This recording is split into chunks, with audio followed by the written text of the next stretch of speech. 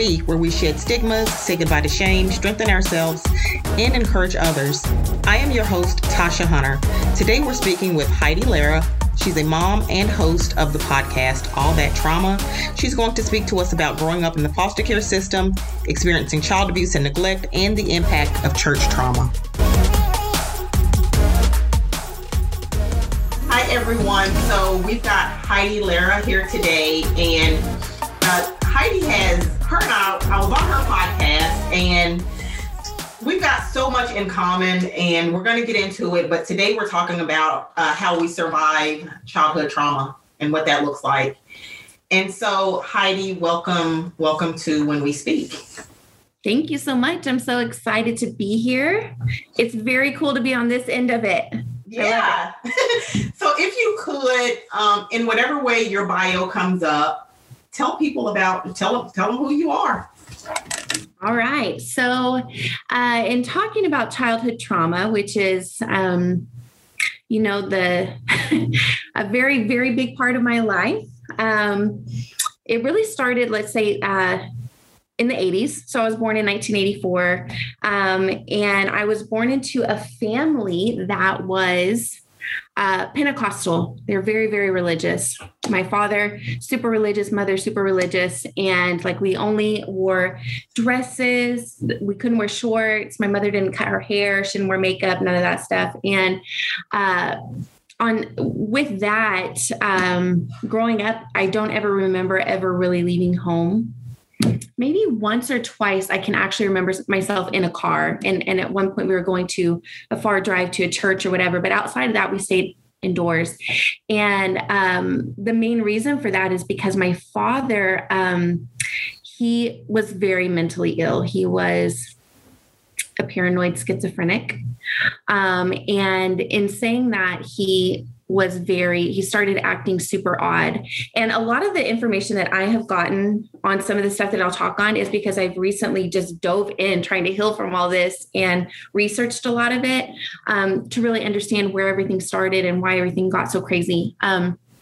Before you go on, so that's important because as children, we're watching really bizarre behavior. Right. And we don't really have the answer. And it's not until you start digging in years later, right? Yes. That's very important because I think that you think that it's normal. Mm-hmm. You think that it's normal. Your parents tell you this is the way that you go. This is what we do. This is how we act. That's the way that you act. So yes, completely agree. And so I've done a lot of diving in trying to heal from all of this, but yeah, my father was very, very, very mentally ill. And he was a very smart guy. What's pretty cool is he was an engineer. He worked in a nuclear plant, very, very smart man. But he definitely had severe mental illness. He always thought people were plotting against him. He heard voices. He would take baths in bleach. He would do weird stuff to us, like giving us molasses and pouring cod oil on ice cream, and very crazy. And go ahead. When you guys were experiencing this, where was mom? So she was there, and I do know that she was, she was also abused in this for sure. Okay. But she was not mentally ill. She was just kind of pulled into this, and then she also became part of the abuse and stuff like that. So, it's difficult to try to gauge who's at fault. But if I could put who's at fault, it's her. I know that sounds terrible, but at some point you've got to say, hey, this has gone too far, and take a step for your family when you're not mentally ill. Some people, I understand it's not as easy to say that. I am saying that as a victim, not as the person that's been, the mother in that situation. And I realize that, but that's just my own personal thought on it. But yeah, so things got really, really crazy, really, really quick. And he started progressively getting very much worse. He was not seeking help. So he didn't have any medication. He was just doing these things that, and if you know anything about that specific illness, it does kind of get worse and worse and worse. And there was people that heard the abuse. So when I'm talking abuse, I'm talking, this house was a house that was very dark. All I could remember of that was a very, very dark home. We had that wood paneling on the sides of our walls, and we would stand in the corner for hours. So all I can really think of is dark places. But the corner for hours was one thing that he would do to us. And if you didn't stand up, like, he would come at you with a spatula. If you didn't hold your fork right, he'd come at you with a spatula. And he would put us in the shower for hours. He would put us in cold showers for hours. And it was this very, very small shower, the little glass, whatever, encapsulated. There was no refuge from it. And I never had an end to those showers. And my sister was like, it's because we passed out. I never realized that, but it was the worst. And I deal with that now. Like, that is a big, big trigger for me. And I'm grown. Like, I'm grown. I understand things. I'm a very quote, quote, normal person. And it sounds easy to get out of that, but no, it's a very real trigger for me. And it'll take me to a very scary place. But what was your age range when Dad was the abuse, the mental illness? That's all of that. We hadn't even really gotten into the story yet, but what was the age range around that time? That's a good question. So it started before me because CPS came to our house before I was even born. So I was born in 84, and I think they came once in 83, and then they came in 86. They came two different times, one like before me and the one after. So all I remember is that, which is another reason I don't really remember going around, moving around. And something about that mental illness too, is it hits around 27 to age 30. So he wasn't always like that. It hit him. And then, my mom was too far in it to it's kind of like, wait, what's happening? And so it kind of was like this, like, you're already in it so deep before you know that there's a problem. So I think that's really what happened with her. But with me, I was born into it. The abuse was already ongoing. So as far as like taking cold showers like that, I was very, very young. And I read his interview, which was pretty cool to really understand from his side, which it was not very easy to read through. But I was very, very young. 2, 3, 4, wow. 5. So we didn't go into foster care until I was 5. So all of these abuses were definitely before 5. Mm-hmm. And the cold showers was one thing, and the corner was one thing, but it progressed into belts. He would have us nude on his bed. He would just send us to his room. Me and my sister usually were together, and we would just be completely nude, and he would hit us with belts.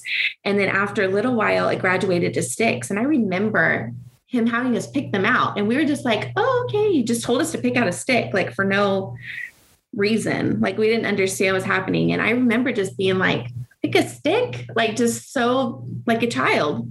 And so he did. And whatever stick that we picked, that's what he started using. And that was awful pain. Like I still can remember very, very well, because you're completely nude. Yeah. And of course, he went for your butt, but it was often your back and all the way down your legs, your head, all of that. Everything. Let me ask you, during that time with his mental illness, certainly it wasn't a secret. So were there any aunts, uncles, neighbors, church members? Nope.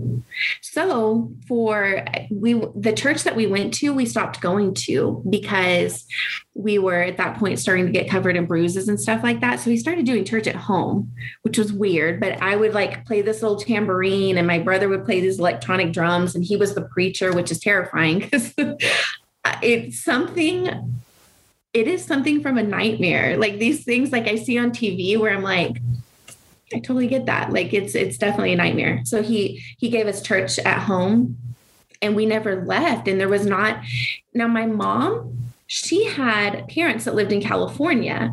And there was one point that we left to go to California. And I remember, I think I was already about 5. So it was very soon before we left, but we went to California, stayed with them. And the whole time I always thought, why did we not just stay there or whatever? But really she was seeking refuge because CPS had been called on her.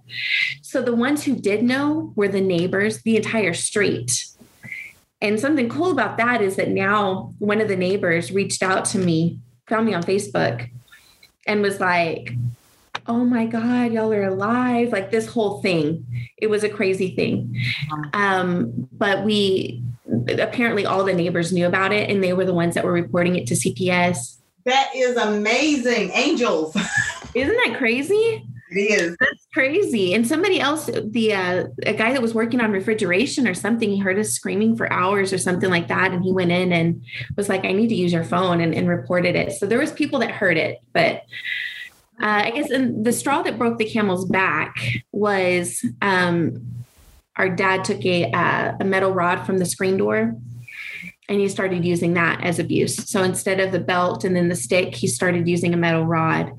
And in that, he broke 9 of my brother's ribs. And then his leg, he needed skin grafts. He had a broken arm, just horrible things. And these abuses were just ongoing every day, never ending. But that rod, once it graduated to that, the pain was, or the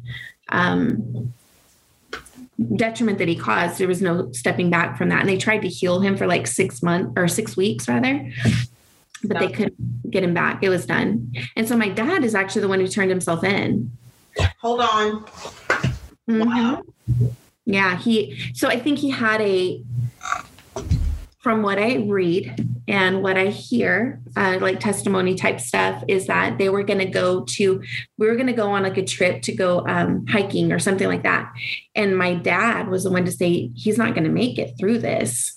Mm-hmm. And my mom was like, look, we'll just take we'll take him and just whatever happens type of thing. But my dad was like, no, he's not going to make it. And so they took him to a local hospital. The hospital was like, oh my God, we don't even have, it was a small clinic. They're like, we don't have what we need to take care of this. So they took him to the hospital, the main hospital. They called up there and they said, hey, there's an extreme situation coming to you. And when they saw him, they said that was the worst that they had ever seen at that hospital. And this was in Amarillo, Texas at the time. They were like, do you have brothers and sisters? He's like, yeah, my sisters are all at home. Because I have an older sister. She's 2 years older than me. And then we had a baby sister. She was only 6 weeks old. And so we were still there at the house. And so, I remember that very well, the police coming in and just taking pictures and asking questions. And it was very weird. So it sounds like it. So CPS comes in, all of this is happening. Was there anyone, oftentimes what I see is the kids are just kind of swept up into the trauma and the chaos of the moment. Mm-hmm. Anybody at that time, even your mom, who was also a victim of abuse, was there anyone who said, this is what's happening and just explained it to you at all? Mm-mm. No. I don't. No. The police came to us and really, they asked us questions, but we didn't really know what it was resorting to. And we were just so, terrified of our father. Yeah. We were just like, what? And I was at peace because his boots were gone. I remember that moment, like his boots were gone from the door. So I knew he wasn't at home. And every time he wasn't home, I felt kind of like a relief, and his boots weren't there. Yeah. And then the police are there. So, but we had no idea. No. And we went to CPS, and then we went into this home, and all of us were there together except for my baby sister, because she was still being breastfed. And we went there and we were out of our minds. And I don't remember that, which is fascinating. So I do all this research now. I'm like, I want to understand mentally what's happening, where things are changing, whatever.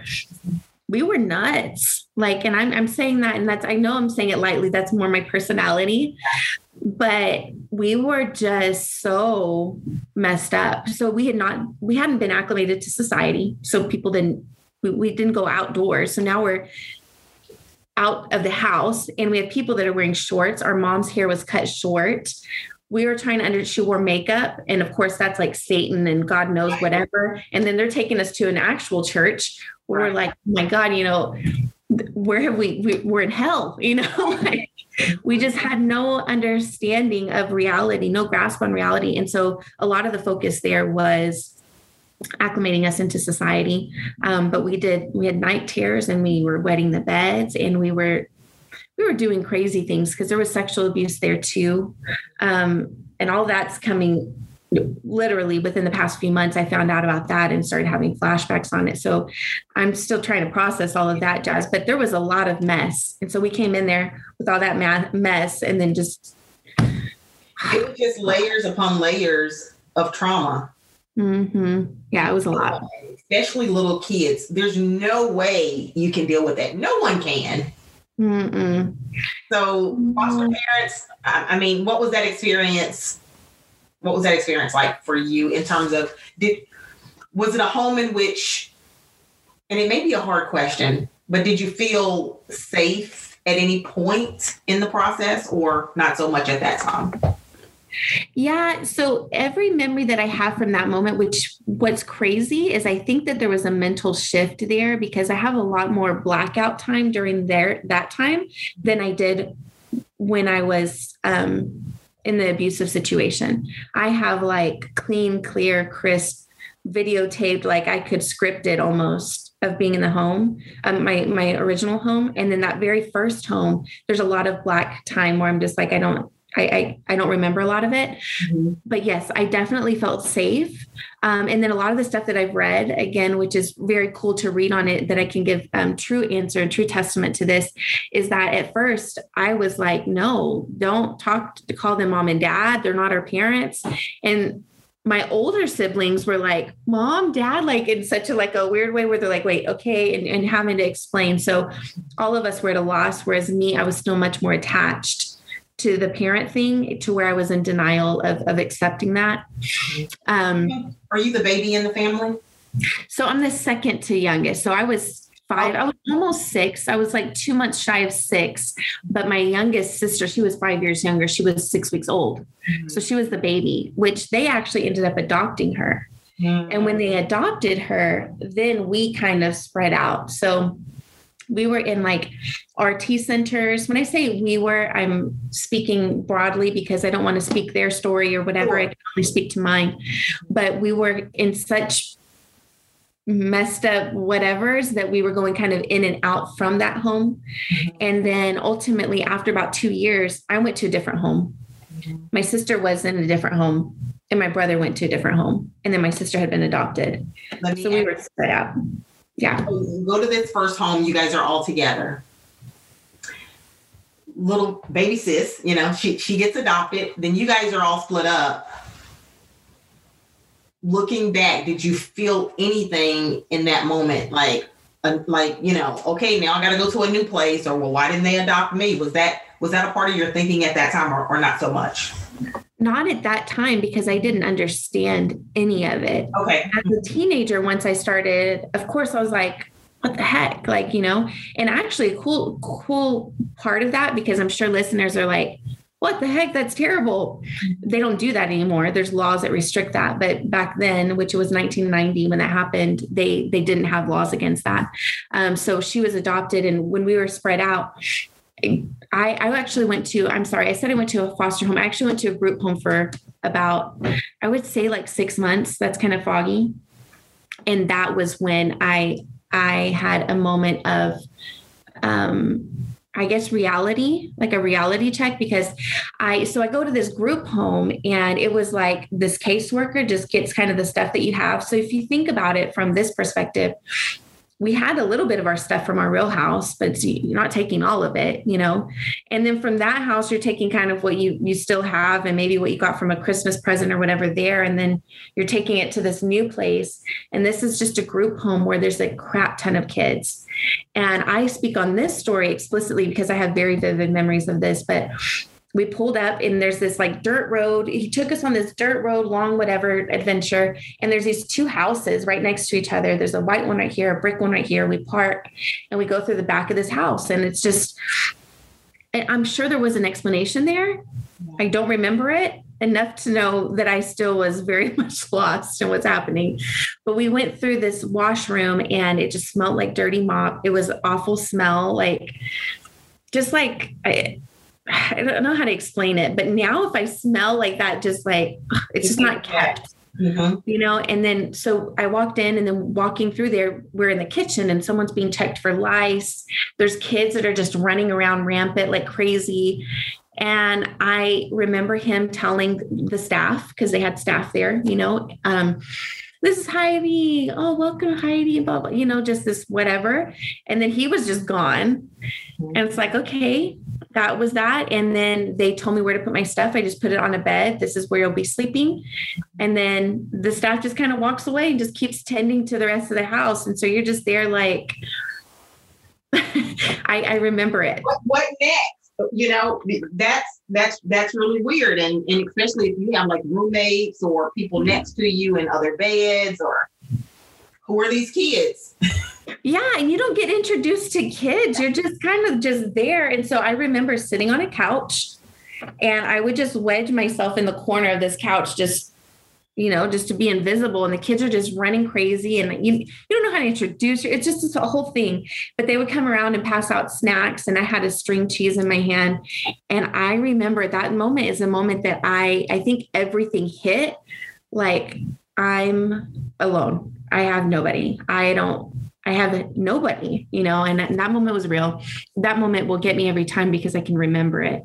And the coolest thing though, and I will never, ever tell my story without saying this part of it, is that I definitely feel like that's where I had a moment of panic, aloneness, but then I immediately had a peace that came over me, which was crazy. And I, in that moment, just felt like it had to be God. I will always speak to that, from this day forward, every day, whatever, telling my story will always be that is when I knew that God existed, because I don't think anybody would have made it through that moment. No, absolutely not. And I've been, Heidi, I've been in group homes, not from a personal place, but just going through and, school and all of that stuff, and you have to intern. Yeah. And so that image exists today. Yeah. For a lot of it's so sad.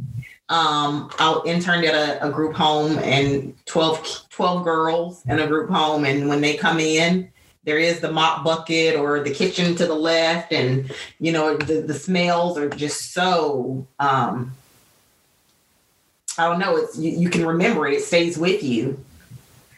And you know what it is? Yeah. The empty room. What is it? I think it's that it's not a home. Mm-hmm.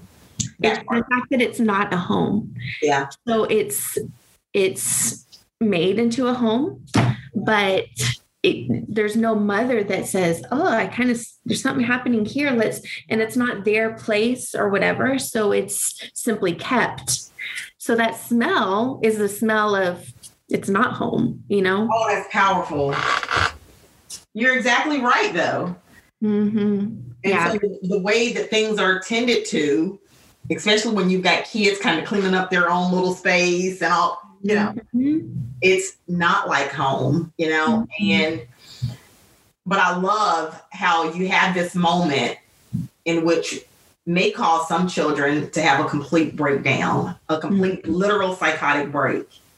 Mm-hmm. And all of a sudden it's like God's angels just kind of come over you. Mm-hmm. And it's like, I'm going to be okay. It's all right. Yeah. I really think that was an external force for sure, because I felt it. I felt every bit of loss. And only probably the past year or so, I've really been dealing with what I actually went through then. So, when I would tell my story, I was like, yeah, I came from abuse. And then, I went to foster care, blah, blah. No, I went through severe loss. I lost my mom. I lost my dad. I lost my brothers and sisters. I lost a home, normalcy, everything, all of your belongings, everything. Yeah. And I think now I'm starting to wrap my head around it. But even so, I was listening to my own story, my own self-telling it, and like sobbing. I'm like, why am I sobbing my own story? But it's because you kind of absorb it a little bit differently the older that you get, and really understanding what it is that you went through. And then like thinking, I have kids now. Yeah. I can't even imagine, like, I look at them and I'm like, I can't even imagine them being alone with nothing and nobody, it is intense, but there's a learning and there's a growing from it, and telling people that, hey, you can totally, rock an awesome bun whenever you get older. Trauma. Listeners, I wish normal, Yeah, I wish you all could see how beautiful she looks during this recording. That's so sweet. So I'm just saying you can be normal. Yeah, that's our story. That's that thing that you and I share is you can go through all of these things, and God, the universe, or higher power, whatever you call that, can make it so that you do feel joy, you do feel contentment, you do feel love. Yeah. At points in your life. And you've got to have that hope, that belief that you can have that. Right. No, I agree. And I think that's definitely when I found it was there in that moment. And it got me through that. But I have a lot of just black space between there. But that is where I found my second foster home. She came in. I guess I really like to be very, the words that I use are not all the perfectly eloquently, whatever, but they just you don't have to be on this podcast. We're real. Okay. So they go kid hunting, right? So they're like, let me go find me a kid. And so she found me. She's like, hey, let me do your hair or whatever. Actually, before I tell that, I have to honor someone that was there, that was a staff member, because that is, my heart goes out to people that truly genuinely care. There was a staff member that at one point I was taking a bath and she came in there. She's like, you want me to wash your hair or whatever? And I was like, okay. And she washed my hair. I don't remember her talking to me or anything, but she took the time to simply come and wash my hair. And she's engraved in my brain, like somebody that spent time and took a moment just to step away from the norm, whatever that was, and to just give me a moment. And then she kind of treated me special. I was an awkward little kid and obviously had tons of problems, but she made it a point to always say hi to me. And so when it was her shift, I had just a peaceful, whatever. So there was that during that time there, but outside of that wasn't there. So this lady comes up, she's like, a completely different lady. She's like, you want me to brush your hair or whatever? I'm like, sure. So she's brushing my hair and she's like, do you want to come stay with me? Come stay the night? I was like, yeah. All right. So I jumped on that bus and I'm like, okay, let me go stay with her. Her and her husband were there. They had 2 kids, a son and a daughter, and they had a 2-story house, which was ridiculous. I'm like, that was something I'd never heard of. And then they were just cool. Like they had freedom. They did whatever, they didn't have all these rules and boundaries, and they didn't do, they had cereal, and I tell this story because I need you to know how just normal they were. They would have cereal and they'd pour their cereal and they'd eat all their cereal and there'd be more milk and they'd pour more cereal till all the milk was gone. And I was just like this breathed life into me. This is heaven for real. I was in heaven. Yes. I made it to the other side, so then you go back to the group home, and then because the parents have to decide if you fit and mesh well or whatever. And so I went back to the group home and I'm like, guys, you found me, where I'm going to live. And they're like, what? And I'm like, yeah, it's a 2-story house and everything. They're like, what? This is insane. I'm like, I know, high fives, whatever. And so I go and I stayed with them. And that home was a good home. Those people are good people, but you will never, ever, as a child, and I speak this not being callous or cold to people who open their homes up as foster parents, but it's never just going to be the same. And I can say that if I was to bring another child into my home, of course I would treat them with kindness and love on them and dote on them, but it's never going to be equal. Would I maybe sneak something extra to my kids to just show them, hey, I love you and we're doing, you know what I mean? Yeah.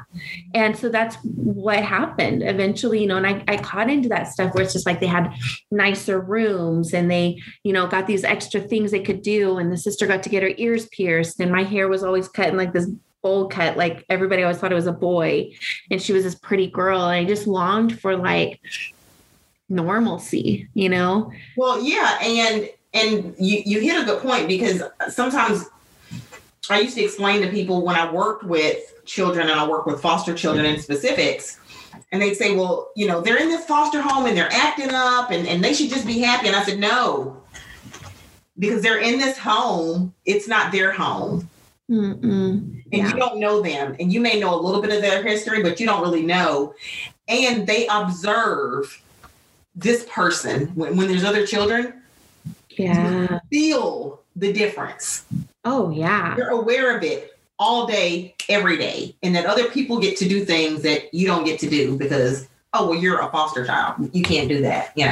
Anyways, I don't want to veer off, but yeah, go ahead. No. And the truth is that's very true. And I remember for years just carrying this knot in my throat. You know, when you're about to cry, yes, but you're not going to cry. Yes. That I remember carrying that for years, just because, you see them like crawl into their mom and dad's lap. Mm-hmm. And their mom and dad just kissing on them, and they can go into the room and tell their mom and dad, when they're going through something, but you just don't have that same. And in this house, this is insane. And I don't even know who came up with this rule, but to me, it's insanity. They put alarms on our doors. Mm-hmm. So when we go to sleep, they would turn on a motion sensor. Mm-hmm. And so when I had to go pee in the middle of the night, I figured it out because I'm not rebellious, but I'm very smart. Yeah. And if I got to go pee, I'm going to go pee. So I would run from the very back of the room and make a beeline through that thing so that it wouldn't catch my motions with my arms completely down so that my flailing arms wouldn't get caught by the sensors.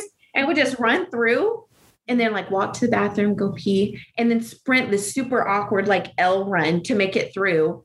And, that's what I would do, and the brothers and sisters, they didn't have alarms on their doors, just stupid things like that, or missing your, visitation. So you would get to visit with your brother and sister. You would call it visits, which now that I'm grown, I'm that's just awful. You have a visit on Tuesday or whatever. Mm-hmm. No, you're going to have a moment where you get to spend time with your family. I don't know how to name it better than that, but your visit, you're not going to go get a cavity filled. You're going to go spend time with your family.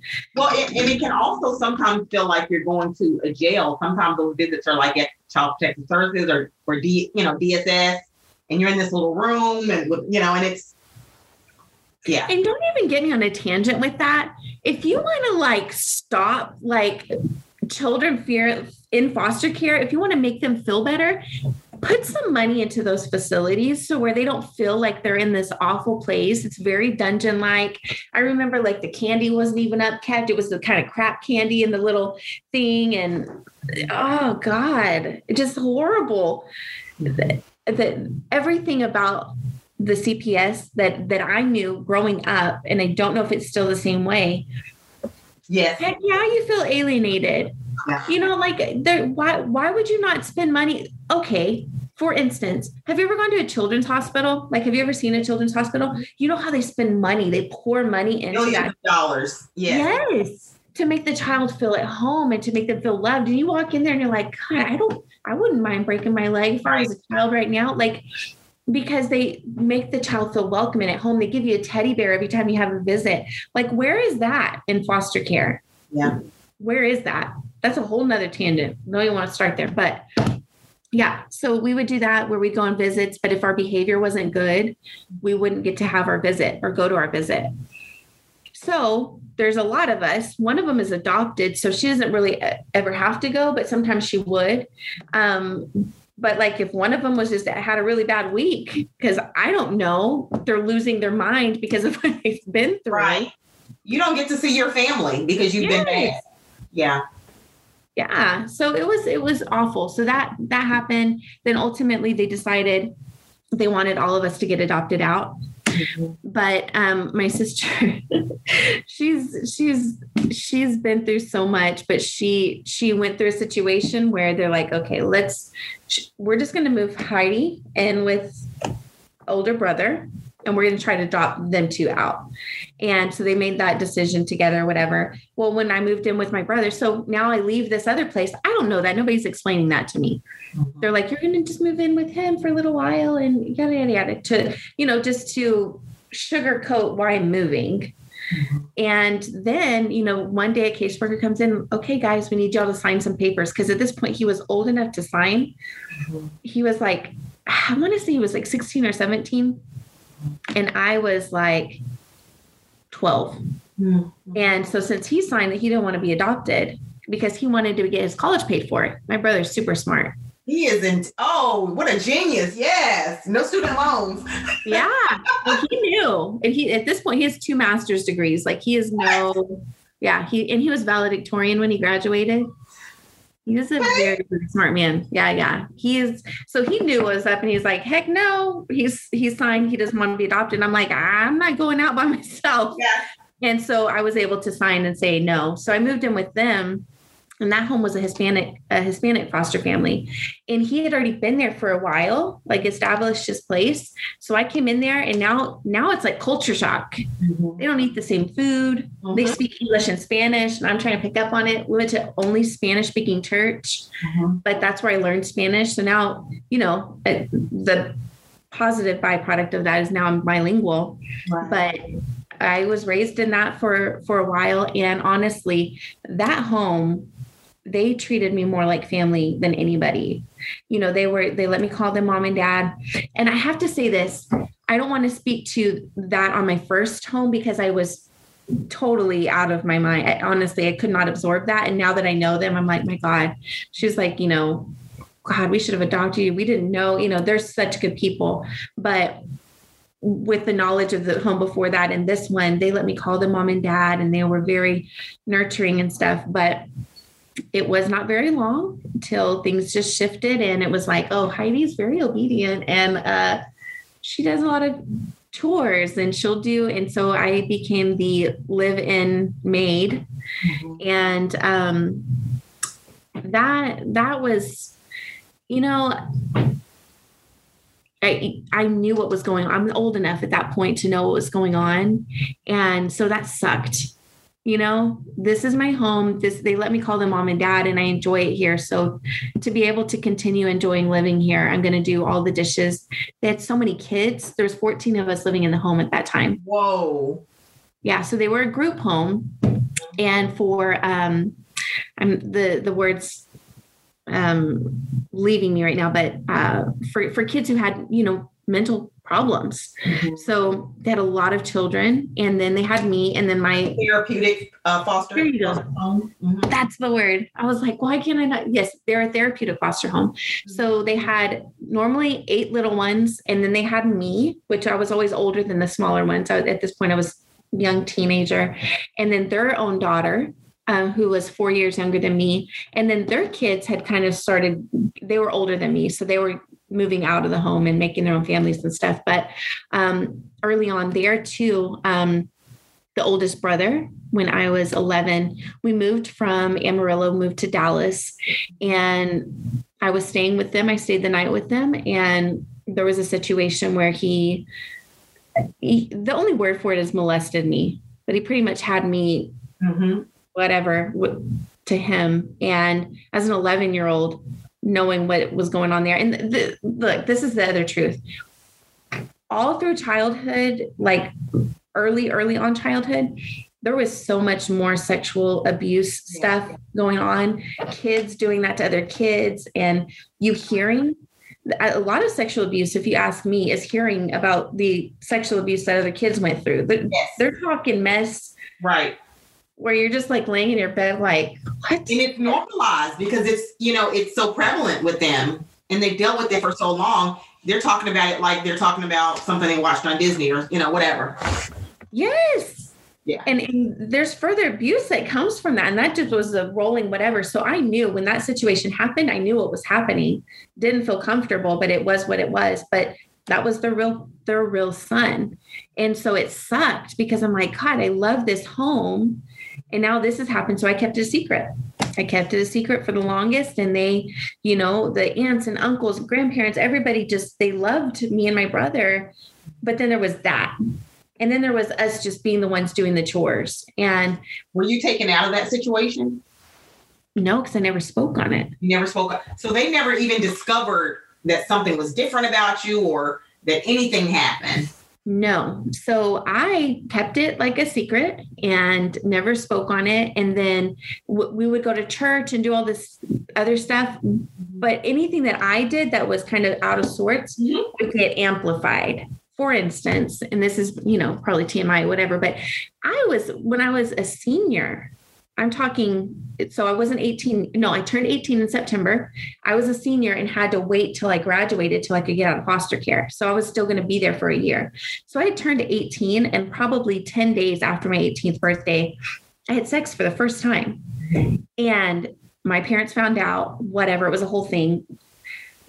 Not to say that, you have to wait to, I don't know how to verbalize that, but that happened. It is what it is. But they found out about it. And I was like, okay, blah, blah, blah, blah. Of course I feel terrible. And I was on the praise and worship team at church. So I had to tell the pastors, and I wasn't able to sing. And then the pastors were like, oh my God, you don't have to alienate yourself from that. You're totally welcome to come back. And it was like, just to prove a point of how imperfect I was. It was like, no, you can't go back. So I wasn't able to be a part of the praise and worship team anymore because I had sex. And it was like completely opposite of the way that, anyways. So fast forward, I just want to say that is so prevalent in our churches. Just to not normalize sex, to not talk about psychodevelopmental stages, to not talk about agency over your own body. Yeah. But at least I'm celebrating internally the fact that you're 18, and at this point you get to make the decision. Yeah. And say, this is what I want, but instead you're demonized for it. Oh, truly. And you know what's worse is that the church that I went to, they were totally like, of course they had to have the top of me, be careful and whatever, yada yada. But immediately they were like, you're still a part of the team. Don't, whatever. It was my parents that were like, no, because you did this, whatever. And so it was this constant whatever. And then the pastors would pull me aside, hey, are you going to, come back on or whatever? And I'm like, my dad says I can't or whatever. It was stupid. It was horrible. Yeah, as if you didn't have enough to be ashamed of, as if you weren't already dealing with shame from everything. Right. And what's worse, and I'm just being the older son who's just, getting frisky with all the kids, is sitting up on the platform as a pastor.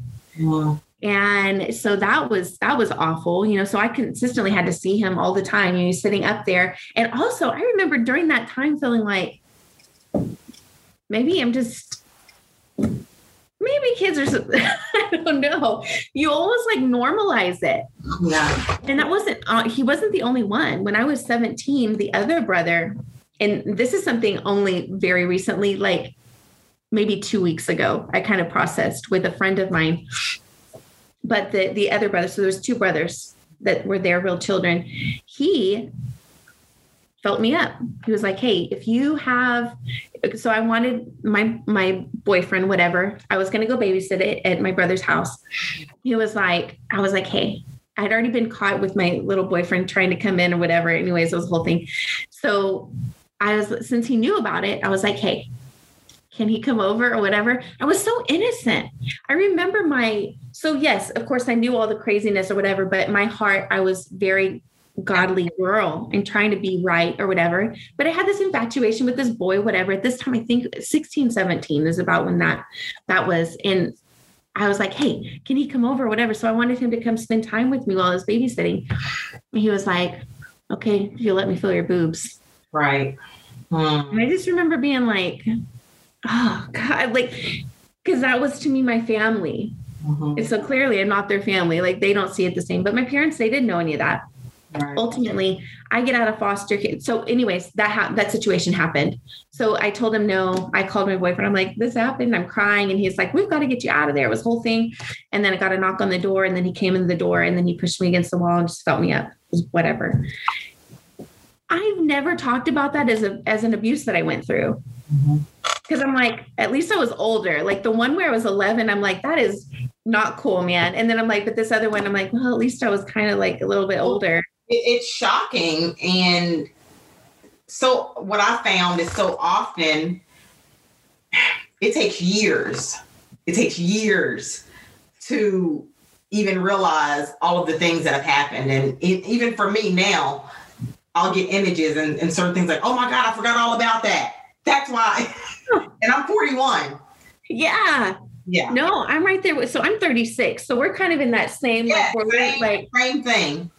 Yes. So you have this whole experience where you're not allowed to be on the praise team because your parents are concerned. When I grew up in church, if they if they repented of something, or if they were found out to have sinned, quote unquote, they would be taken off of the ministry team, whatever ministry team it was. They would sit you down as punishment for, several months or whatever they decide. If you're a minister, you can't preach. If you're in the choir, you can't sing. You're in the praise team, you can't do that. If you're an usher, same thing. You're taken out, out of that. And that can cause quite a bit of shame as it relates to just shame as a person. Yeah. Right. Shame, in terms of not feeling like you're good enough in God's eyes, because sometimes we see people as versions of God and believe that, well, however they believe or however they feel is the way that God must see me. How did that impact how you felt about church and your role, how you felt about God, how you felt about yourself? So the shame part is a big deal. And what was crazy is that I assumed, because of the way that my parents handled that situation, that it was something to be totally ashamed of. And instead, they did talk me through it. The pastor's wife pulled me to the side and, of course, talked about those things. But in welcoming me back, I then became super confused, because with my parents being like, nope, you can't be a part of that, yada, yada. I think it was more of a setting an example of me. I don't know if it was to the family or to make them feel better about themselves, because maybe there's been some missteps in their life, which now later on, I know there's been some major missteps. And so somehow maybe that made them feel better. I do think, and I don't think I've ever actually spoken this. It's easy to get a foster kid and kind of just play with them or use them how you need them in your life.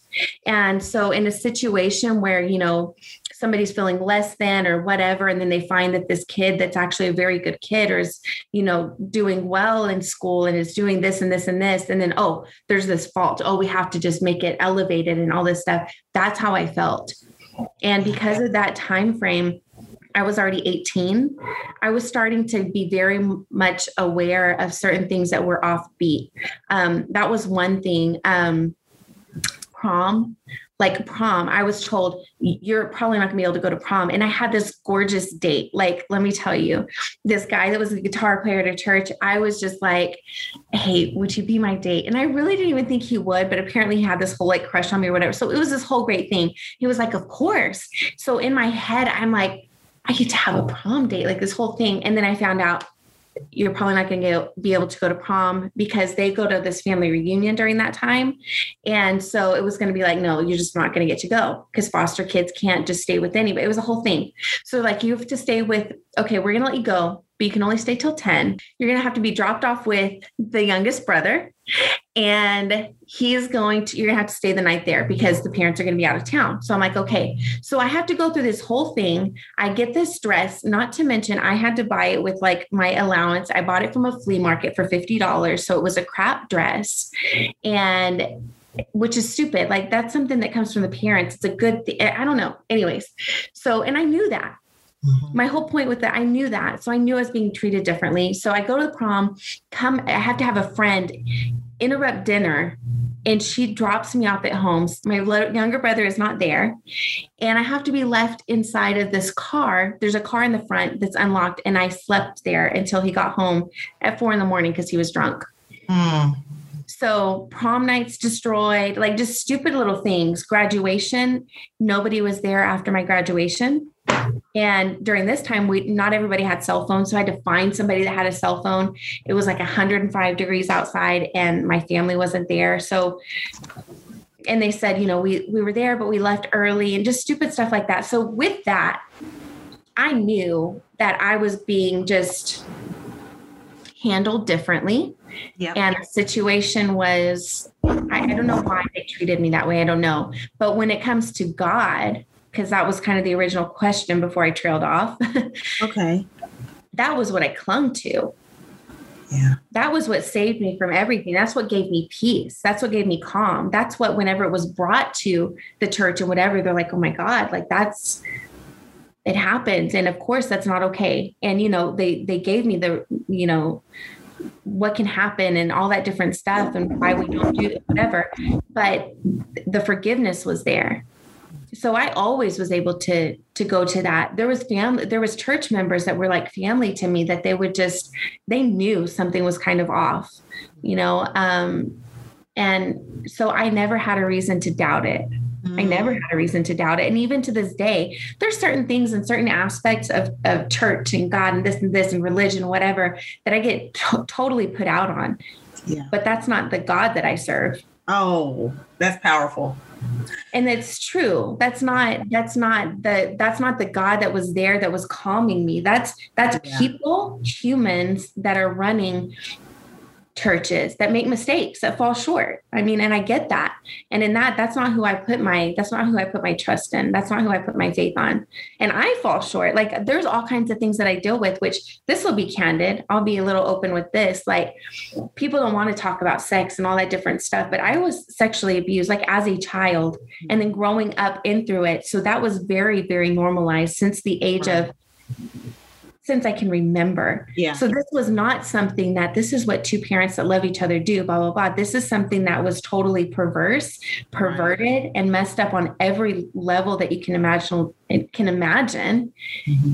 And so, yeah, I think it changed my mindset. And so it's very difficult to be a godly woman, yet I have all this different, like, this ain't right. And I have friends that have also gone through sexual abuse, and views.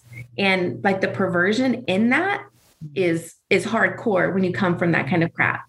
Right. So it's difficult to live that kind of life and know the scope of those kind of things and have these kind of desires and these weird, like, and then try to put it all together and make meaning of it. So that's where I turn to God. And that's where I'm like, look, I'm going to let go and let God, because I was given no other way, and the way that my mind works and the way that my thoughts are, I have to forgive myself. I have to take it to God, and that's it. I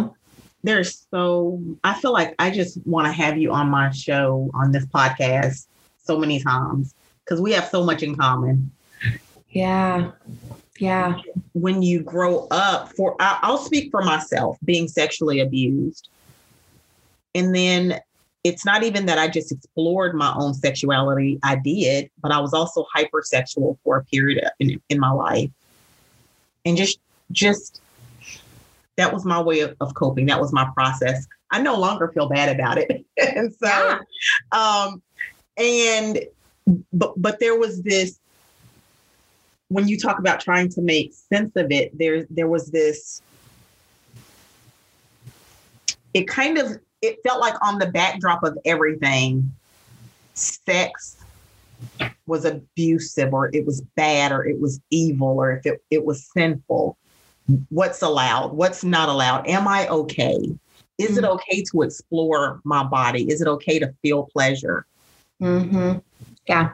Or is it all just a sin, and will it always be a sin because it started out as a sin and just, all of that. And there's all this stuff to unpack about who I am as a woman, and all of that. Owning your sexuality back. From all of that. So. Anyway. And I don't think that's not an easy thing to task. Yeah. And like what you're saying, I know that there's so much more to what you're saying, because I'm right there with you.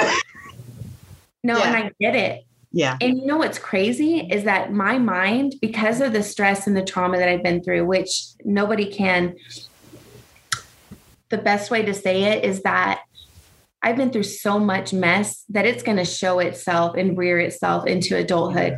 And because of that, I deal with so much stress and frustration with my own self, with my own freaking mind, where the world is calm and I am losing my mind inside.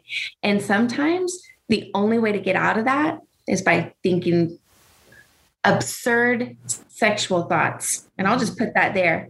And I'm like, I'm good, because I'm no longer thinking about how I'm losing my mind and how my perfectionist side of this and my whatever.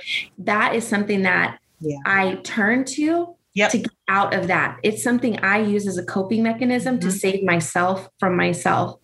That's good. So where does God come into that? Where does God come into play? And that's where I just give it to him. And I'm like, hey, this is what I've been dealt. Yep. I don't know how else to deal. And in that, I will say this, because I am a very Christian woman, and I sing on the praise and worship team at my church. I'm a part of that. Yeah. But the truth is that I'm human. And on top of the human part of it is the abuse that comes with it. And it distorts. My truth is that God knew that before I was even born. Yep. And so he knows the roads that I'm going to take. And obviously I have to make good choices. That's the other thing. I'm not saying that, well, I just get to go. No, whatever. I'm saying that my mind can get ahead of me sometimes. And then there's points where I have to say no. And there's times I have to say nah. I'm a mother. I've got 2 kids, and the things that can happen. And I have to make adult choices, but they are not easy choices to make. You know what I mean? Yeah, I do. I'm interested in the switch. So at the point at which you got to, and it's to me a lifelong journey, but what was your healing journey like when you literally started saying to yourself, I've got to make a change. I've got to think of myself differently. I've got to find meaning in my life, or I've got to, whatever your process was there, what was that like for you? My breaking point. Mm-hmm. Yeah. So I ran from that as soon as I graduated, and it was clear to me that things were not going to ever be what I wanted to be. I had this facade of family, yet I was just making it what it wasn't. Mm-hmm. I ran as far as I could. I went to college for a year. I did all the different things. I was just like partied up, drinking, doing all that stuff. And honestly, very good outside of that. But I clung to the first person I could find, whoever said he loved me. And I'm like, okay. And that was like my high school sweetheart, and we stayed connected. And that summer I saw him, and I'm like, I'm never going back to school, because he has a family. When I went in there, they're like, oh my gosh, they loved them some Heidi. And I'm like, are you kidding me? Like, this is everything I've ever wanted. Buy school, like ditch school, be with this guy, make a family. I'm good. And I could not have been wronger for that. I don't even know if wrong is a word. I couldn't have been more wrong. It's a word today. Yeah. I could not have been more wrong for that, because ultimately we were so different and our stuff didn't align. And even though he's this amazing, incredible person, we just didn't align. And ultimately, girl, I was sick. I kept having heart palpitations. I was dealing with things where I thought I was dying, but now I know it's anxiety. Would wake up with just severe panic. I had cardiomyopathy after I had my daughter. I had a lot of physical just issues. I gained a ton of weight, and then I would lose a ton of weight. So I was going through all that in my 20s. Then we separated, and I was like, man, I had a job, and I moved out of this apartment. I got another apartment. I'm like, I can do this. And I'm like broke as all get out.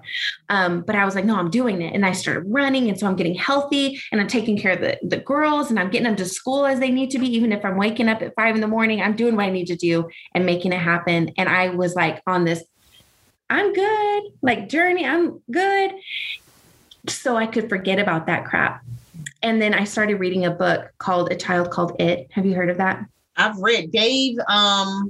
Yes. What is his name? Dave something. You're gonna mess. I've read. He wrote 3 books, I think. Yeah, 2 or 3. I've read them. Yeah. And so I started reading one of them, and I thought, oh, this is part of my growing. I can totally read this. And I was so wrong. I started getting flashbacks. Yep. I started guessing what kind of torture he was going to go through next. And it started ripping my world apart. And I just like fell to the floor, bawling, crying, and losing my mind. And then I remember being on the floor, like, I don't know how to be a mom. I don't know how, like this whole like horrible, it was awful. Mm-hmm. It was awful. And I lost myself, and I was depressed every single day. And there's one thing to feel down, and there's another thing to get in your car and cry your whole freaking way to work, or hang up the phone after a business call and then just start crying. Like it wouldn't end. So I'm like, I've got to start studying and figuring out, how am I going to heal this? Mm-hmm. And when I started researching, I started asking for police records. I started asking for documentation. Every time I'd get stuff and read through it, I'm falling apart and I'm breaking. I'm like, I've got to research, like, what causes this? Okay. What causes depression? Okay. Continuous negative thoughts cause depression. Okay. I'm putting myself in my own depression. Okay. So when I start thinking negative, I'm going to throw a positive in there. I'm going to start saying words of affirmation or lifting myself up. So I started digging myself out of this hole. I started writing. And this is a thing too.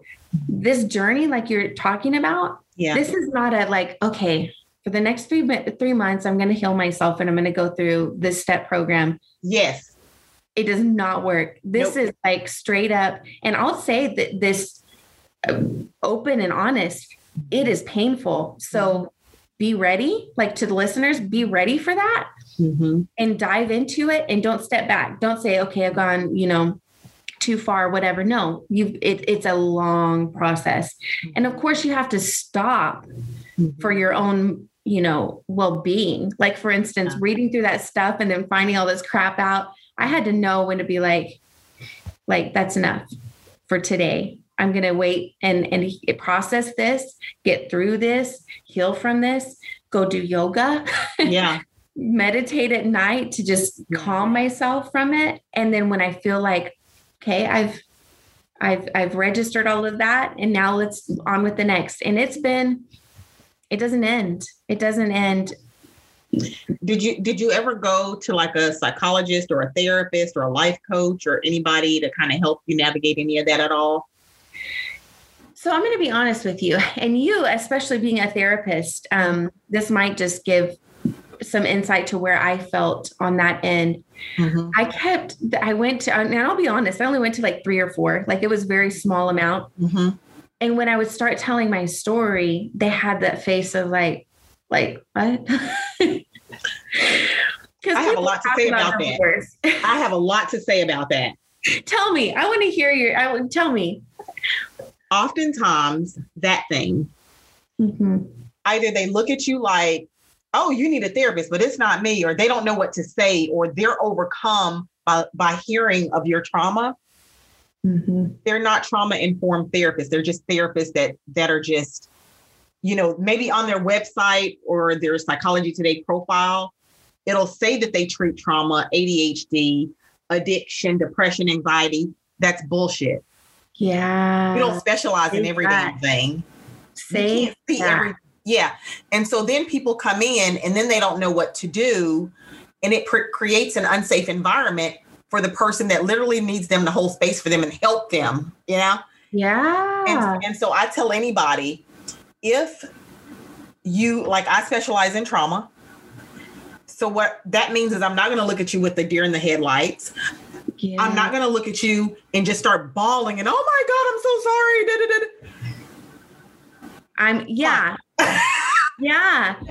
You for real have to do some research because I started losing hope. I'm like, there's nobody else out here. That's what actually made me create this the podcast that I'm on. Yeah. Because I was like, people don't think this exists. And if they're only going to Google helpme.com or whatever. Yeah. And they get hit by that, they're going to feel totally singled out. I did. Yeah. I was like, I'm the only person in this world going through this, and there's no one that can help me. Right. And the one woman that I could even talk to that didn't seem like totally disturbed by it, she was so stoic that she didn't connect with anything I was saying. And I was just like, I may as well like be consulting with the wall. Right. Which is cheaper. Yeah. So I'm like, let me just figure this out myself. Yeah. Heidi, everything you're saying makes sense. When I went to therapy for the first time, I don't know if I mentioned it on your podcast. I didn't know anything about therapy, and I was not a therapist. Right. I called and I said, I didn't know anything about this place. I just called and I just told the poor little receptionist, I said, listen, I don't know anything about therapy except for what I've seen on the show Sopranos. So I need a therapist that knows how to do her job and that isn't going to make me feel weird And if it's not the right therapist, I will never go to therapy again. I just put that my whole life in this little poor girl's hand. You did say that. You did say that I'm never coming back if you don't do it right. Yeah. Yes. Yeah. And then I went to this badass therapist, and she wears all black all the time, and she's got red hair, and she would give me the tightest hugs, and she just knew what she explained. Oh, girl, you've got PTSD. You're not crazy. And we just worked on lots of things. So you and I can talk later if you ever want to pursue that and how to go about it. But you're, in my opinion, I don't know your life. You're doing good work, and you're doing God's work right now with your podcast and everything you're doing. So. Oh, I love to hear that. I appreciate it very much. That your podcast is literally, that's the Lord's work right there. Thank you for saying that. Yeah. Sincerely. So. Yeah. It's, and it's one of those things where the craziest part about it is that all of this is taboo. Yeah. I had to post this on my Facebook and be like, hey, it's about to be lit. You're going to hear some things you don't want to hear, because people get a little like, the church will talk about certain things, but certain things you start pulling up with sexual abuse and they're like, I don't know. How about let's not or let's take a sabbatical from Facebook or whatever. And it's like, nah, then this isn't for you. And that's okay. Yeah. But this podcast wasn't created for you. If you're in a good place and that makes you uncomfortable, then this is for the person that can say, I can connect with that. That ripped my whole world apart. And the fact that you are living your life and you're doing you and you're fine. I say fine in quotes because continuously a work in motion. But the truth is that you can get through all of that stuff. And so even if I connect with one person, if I connect with 2, 3 people or whatever, they can say, holy crap, that is my life, like through you or whatever, then that's what I'm doing it for. Yeah. Yeah. That's it. So I've got some fun questions. I love fun questions. Bring them. When you want to dance, when you want to move your body, what kind of music? What's on your playlist? Oh, salsa music. Nice. All the way. Like, I love salsa. I love bachata, and I'm not as good at dancing at it, but I love watching it. And then salsa is very, very close. But yeah, salsa all the time. Yeah. Who or what makes you laugh? Who are my children? My children make me laugh because I'm pretty funny. Mm-hmm. And their father's pretty funny. And so it coming out of a child where it's like unfiltered funny is great. Yeah. I can sit there and laugh all day. Yeah. Who or what inspires you? Inspires me. You inspire me. What? You inspire me. People that are willing to take a step and do something that's not necessarily the norm, the comfortable, this is not normal what we're doing. I don't know if you know that or not. Right. Yeah.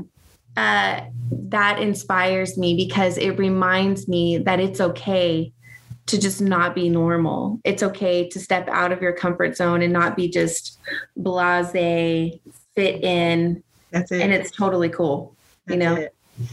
And then I have a question that's not on my list, but I think it's important for anybody that is aging out of the foster care system or an adult that grew up in foster care. And they're feeling away. They're feeling like nobody understands what this is like. Nobody knows what it's like to be kind of othered, right? Mm-hmm. To be treated differently in every way because you're a foster kid or whatever. Any words that you would want to say to that person just to let them know that, whatever you want to let them know, anything. Those diversities are your gifts. So every single thing that we've been through is a gift that no other person can have. And yeah, it's torturesome in those moments. Those moments will pass. Right now, I have 2 incredible daughters that would not have life if I sat and tortured myself with how imperfect I am or how whatever. I am a woman. I can create children. I can create a family. Those girls look to me and say, I need you. Yep. I need you to be a mom to me. So the world continues, even though we feel like the world is stopped and that we are secluded and that life is always going to be like this. It's not. And the coolest thing is that you get to make your own future. You get to do whatever you want to do. I wanted to start a podcast. I started a podcast. I wanted to draw. I started drawing. Look at my little drawings. I started drawing. I wanted to do makeup. I started doing makeup. I wanted to do airbrush tanning. I started airbrush tanning. I got me an office job. Now I'm a marketing rep. You know why? Because I want to touch all of it. I want to do all of the things that people told me, you can't do this right now. This is whatever. And now it's time to just prove them wrong. Like, hey, like I can do whatever despite my circumstances. And not only that, I'll do it 10 times better because of my circumstances, because you get a different outlook on life whenever you go through diversity. And that's like straight facts. Mm-hmm. Those are straight statistics. So if people really just take a moment to realize it's not always going to be like this, even though it's difficult, just write it down. What do you want to do? Like, what have you always wanted that's been taken from you? What have you always wanted to have that you couldn't have? Go get it. That's it. That's it. Yeah. In essence, what I heard you say is that your life is not indicative of the people. Your life is not determined by the people who are not there. The people who walked out, the people who left. Your family of origin, they don't get to determine your success in life, your purpose. No, they don't. And I'll tell you just if I can have a moment longer, because I just recently, last year, after going through some of this healing process, I decided, let me go visit my real mother. Mm-hmm. And let me go visit my real father, people that have not been in my life since I was 5 years old. Mm-hmm. Because I wanted to have some solace and some understanding. So I think sometimes what we do is that we take it all personal, like, everyone's out to get me and all this different stuff. But I had to understand it and wrap my head around it. So I went to visit my father. He is very, very ill. He's in prison for 40 years. So he was in the infirmary and he's out of his mind. He's suffering dementia for one, which is part of it, but his paranoid schizophrenia, it's there. He barely knew. He knew who I was, but he was confused. He acted very much like a child. He was just like, what's dark chocolate? Like these crazy questions. And I started speaking to him like a child, like I would my own children. Mm-hmm. Tell me about this. Do you like to sing? Because I love to sing. Maybe I got that from you. Like I kind of whatever. And then after that 4-hour-long conversation with him, I was like, holy crap, this guy ruined my life, quote, quote, right? That's the way that I thought for 30 years, at 35 years at that point. And he was out of his mind. Mm-hmm. He was not in control of those things he did. He was reactant to whatever situation he went through that day, and he just lost his mind. He couldn't control it. Mentally, he could not control it. He was mentally handicapped. So he wasn't poking at me. He wasn't poking at us. He wasn't trying to ruin our life. He didn't have no love for us. He had no control of himself. Mm-hmm. So I'm like, that gave me freedom. And I'm like, now I understand. And that other stuff, going into foster care, those people aren't going to treat me the same. I'm not their freaking kid. They're not going to treat me the same. The other situations, everybody did the best that they could in that situation. Maybe they took advantage. So what? Maybe I would too. I don't know. But if you slow down and just start understanding each moment for what it is, mm-hmm. it gives you such freedom from that. Yeah. And then I think that allows you to heal. You know what I mean? That's it. Yeah, that's it. Yeah. Yeah. Give yourself freedom to heal. Don't get stuck. Just go look at it for what it is and be like, holy crap, that wasn't me at all. That was them. I'm glad I'm not them. Let me go create a life for myself. Oh, that's powerful. Yeah. I just love talking to you. Okay. To you. Being on your podcast was one of the best experiences I've had in this whole podcasting world. I do feel like in some ways that we're kindred spirits, and just so glad that God weaved this moment together for us to talk and get to know each other. But can you tell listeners, because I want them to listen to your podcast as well, and to be able to find you and follow you and all of that. Can you share what you're working on, what you're doing, and where they can find you? Yes. Okay. So if they want to follow me on Instagram, because of course that's the place, right? You can follow me on All That Trauma Podcast. Okay. So just the words all mushed together, All That Trauma Podcast. And then I'm on all forms for like Spotify, name them all off. Apple. All of that. Yeah. All of them. All of them. You can find me there, All That Trauma. And I am writing a book. It is not done by any means, but once that happens, then I'll pop back on your podcast so that I can throw that in there and then just see. Like, I'm just gonna say, get my book. Yes. Come back out.